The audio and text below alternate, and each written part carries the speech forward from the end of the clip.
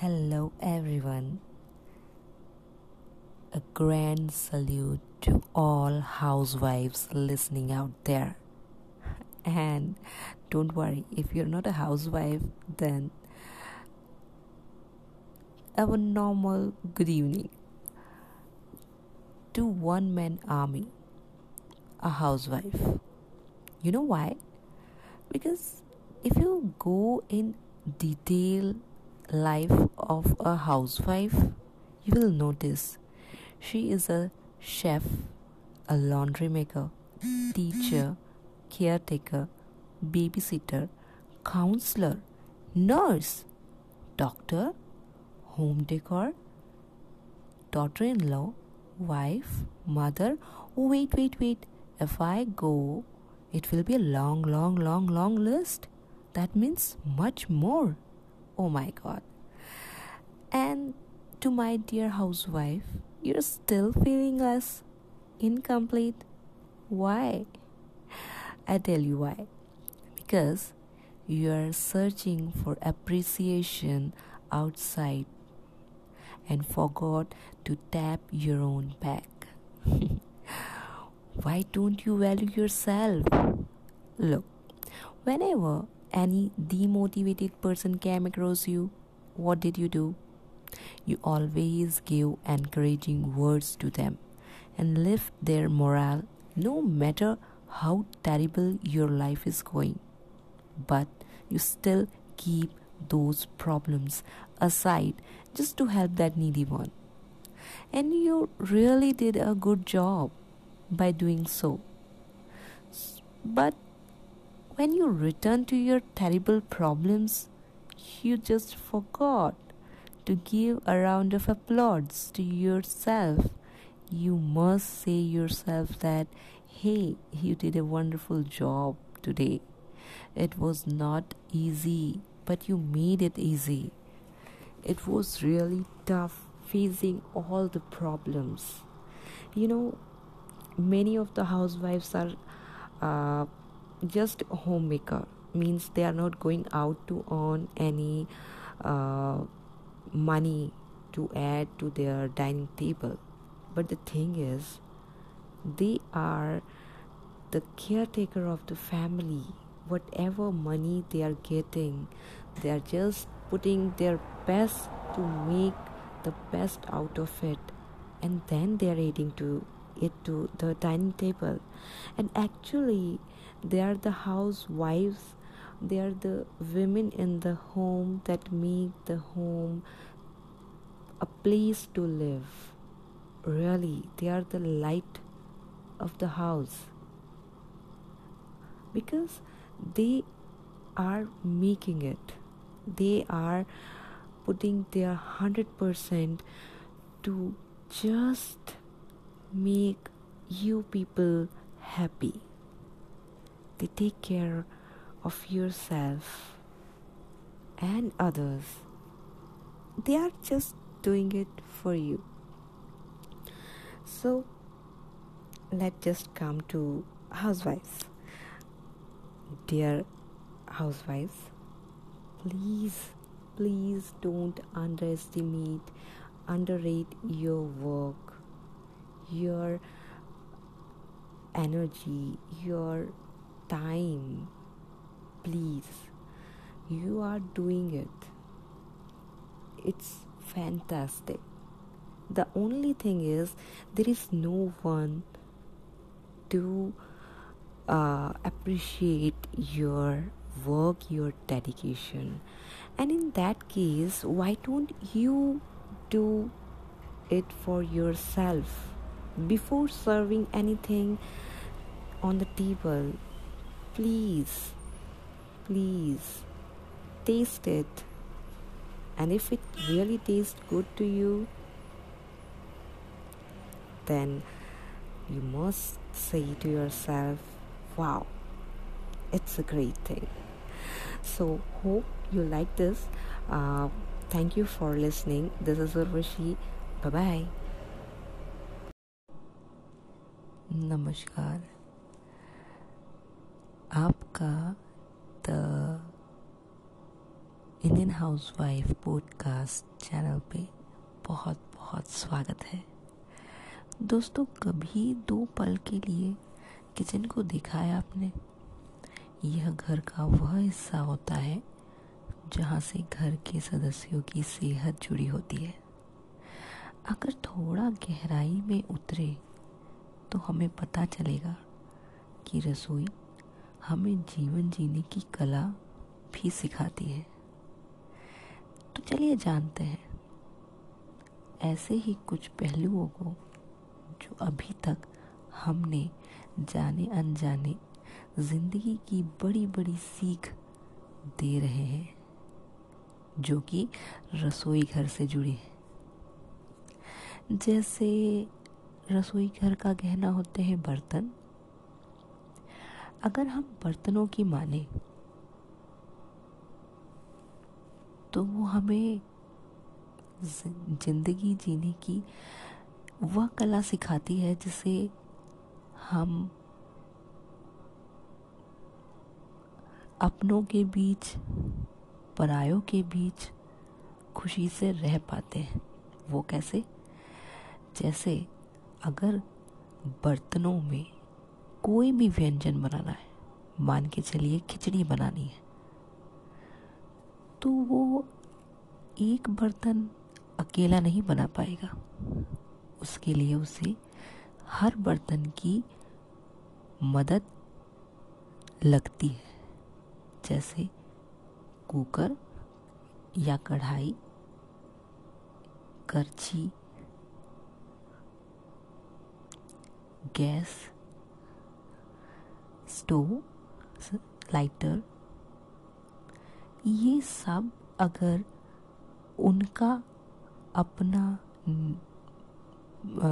जिम्मेदारी नहीं निभाएंगे तो एक सही व्यंजन खिचड़ी नहीं बना पाएंगे। बर्तन साथ मिलजुल कर हर व्यंजन को एक अलग ही स्वाद देते हैं और ऐसे ऐसे व्यंजन तैयार करते हैं कि क्या बताएं। लेकिन कभी आपने देखा है जब भी वो ये व्यंजन तैयार कर रहे होते हैं तो आवाज़ कितनी होती है? ये आवाज़ शायद उनकी कभी बहस की होती होगी या कभी प्यार की, लेकिन आवाज़ होती है। उसी तरह से अगर हम किसी के साथ रहते हैं, परिवार के, समाज के, तो आवाज़ तो होगी, यानी खटपट तो होगी ही। लेकिन इसका मतलब ये नहीं कि हम अलग अलग या दूर दूर हो जाए। इससे हमारे जीवन का व्यंजन तो अधूरा ही रह जाएगा या बेस्वाद बनेगा।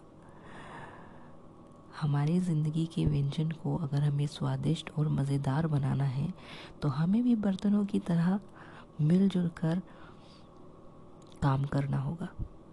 खिटपिट, चिटपिट, नोक झोंक, हंसी मजाक, ये थोड़ी मात्रा में होता है और स्वाभाविक है।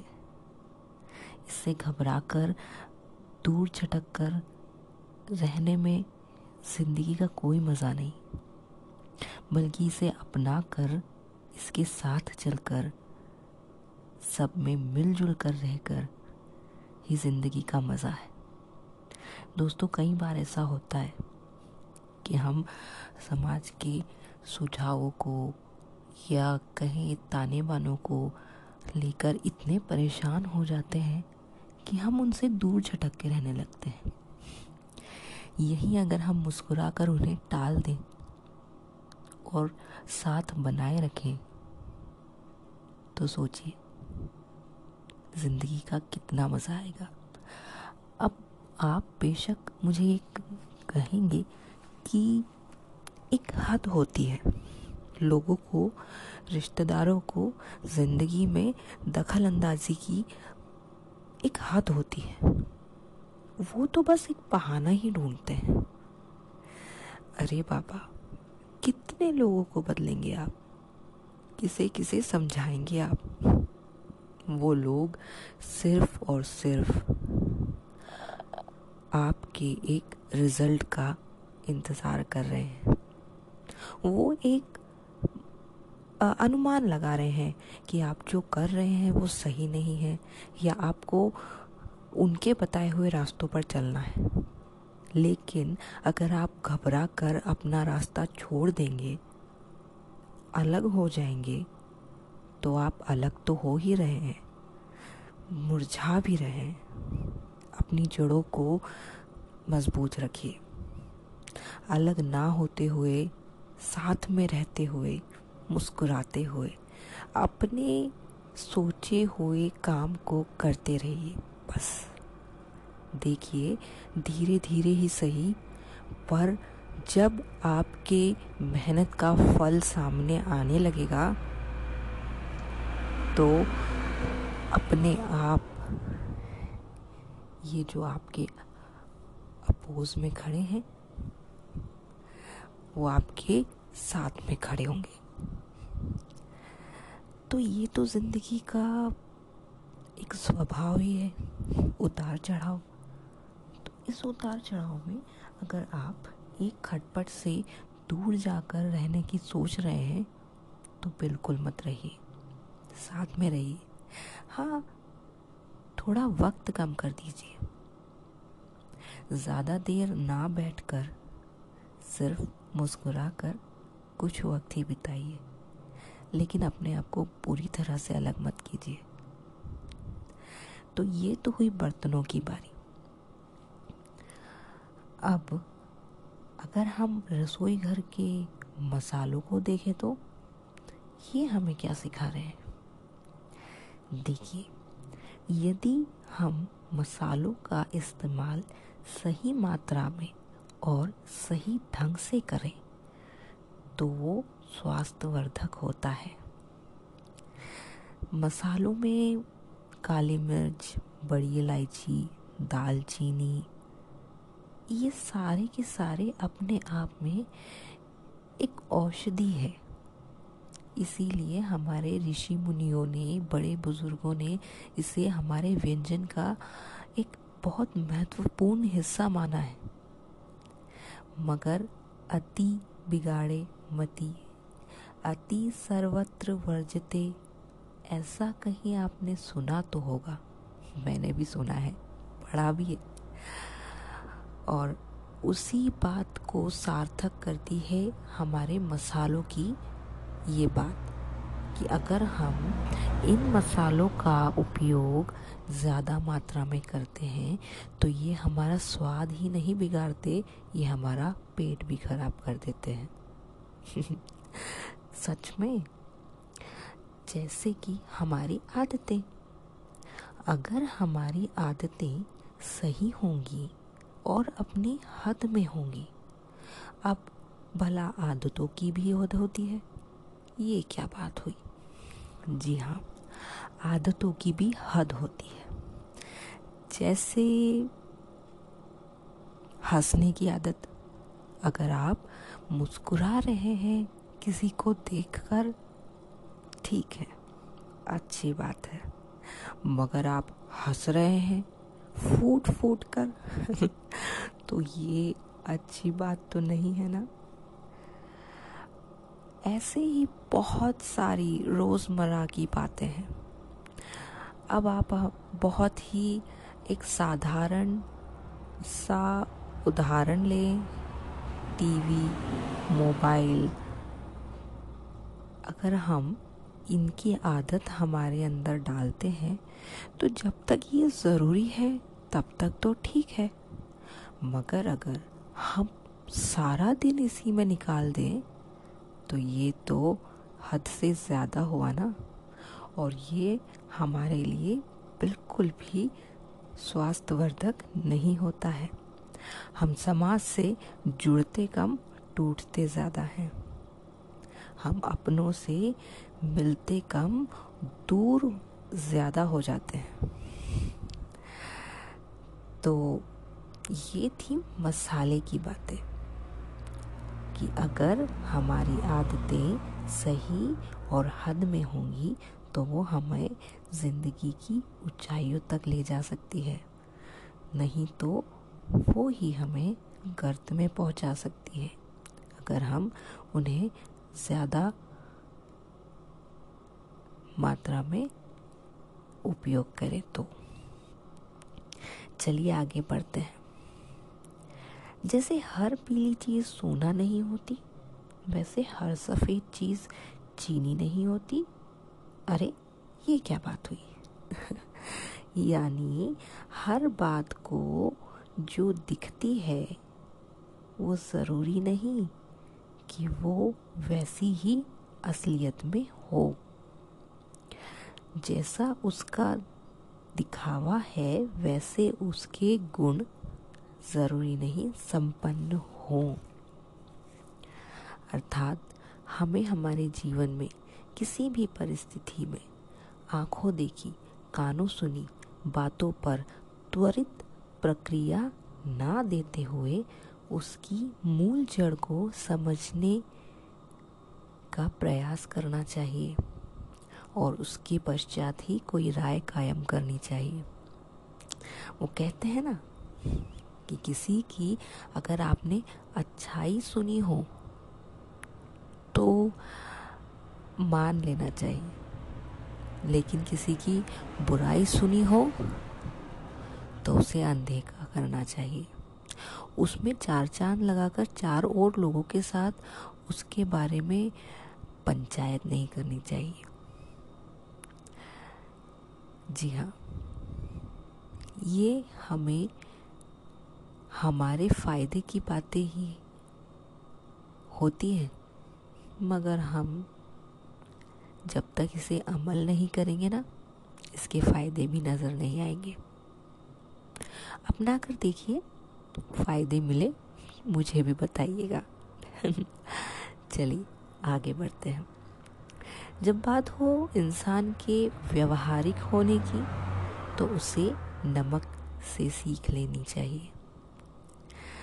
अपने चरित्र का निर्माण ऐसा करना चाहिए कि उसके ना होने पर हर व्यंजन बेस्वाद हो। वो इतना हंसमुख और खुशहाल हो, न ज़्यादा हो न कम हो। उसकी अपनी गरिमा हो, न किसी से बैर हो न किसी से अति हेत हो। बस वो मिलनसार होना चाहिए। जिस तरह दाल के साथ चावल, रोटी के साथ सब्जी का होना ज़रूरी होता है, वैसे ही धन के साथ ज्ञान, जोश के साथ होश और उम्र के साथ तजुर्बे का होना भी ज़रूरी होता है। यानी हर चीज़ का अपना एक महत्व होता है। कभी भी एक चीज़ को इतना महत्व दे कि दूसरी चीज़ का महत्वहीन हो जाए, ऐसा होने लगे तो ये गलत हो। ऐसा ना होने दे। हमेशा ये ध्यान रखें कि सबके मिलजुल कर रहने में ही सबकी प्रगति छुपी है। अकेले छटक के रहने में किसी की प्रगति नहीं। तो हमेशा ये ध्यान रहे कि किसी को भी महत्वहीन समझना, मानना या कहना गलत है। हर छोटी चीज़ का अपना एक महत्व है। उसे महत्व दे, सम्मान दे। आप सम्मान देंगे, आपको सम्मान मिलेगा। तो आगे बढ़े। चलिए, जिस तरह दूध में खटाई पड़ जाए तो उसे दही के रूप में त्वरित उपयोग में लाया जा सकता है, बिना उसके व्यर्थ जाने के, वैसे ही अगर जिंदगी में परिवार के किसी सदस्य के साथ गलती हो जाए तो वक्त रहते हमें माफ़ी मांगकर रिश्तों को त्वरित रूप से संभाल लेना चाहिए। नहीं तो धीरे धीरे उस रिश्ते में खटास पनपने लगती है और वह किसी काम का नहीं रहता। तो गलती हो जाने पर मान लेना अच्छी बात है, गलती ना होने पर भी मान लेना नहीं नहीं। गलती ना होने पर अपनी राय आप दे सकते हैं, लेकिन सामने वाले के साथ बहस नहीं कर सकते, चाहे वो आपका कितना ही अपना क्यों ना हो। आपको रुक कर उसे समझाना है, जबरदस्ती आप रोक नहीं सकते। अपने करीबी होने का आप जिम्मेदारी कैसे निभाएंगे वो मैं बताती हूँ। उसके लिए आपको उसके साथ खड़ा होना है। अब आपको पता तो है कि वो आपके समझाने पर, कहने पर भी नहीं मान रहा है, तो उसके साथ बने रहिए, क्योंकि जब वो ठोकर खाएगा तो उसे सबसे ज़्यादा आपकी याद आएगी और उसे सबसे ज़्यादा आपकी ज़रूरत होगी। तब उसका हाथ थामे रखिएगा। ऐसा नहीं करना कि उसे उस वक्त पुरानी बातों की याद दिलाए, हमने तो कहा था जी, आपको मना किया था जी, ऐसा नहीं करना। पर आप कहाँ माने, आपने की ना अपनी मनमानी, अब देखिए भुगतिए। तो भाई अब मुझे आप एक बात बताइए, आप में और परायों में फिर फर्क ही कहाँ रह गया, है ना?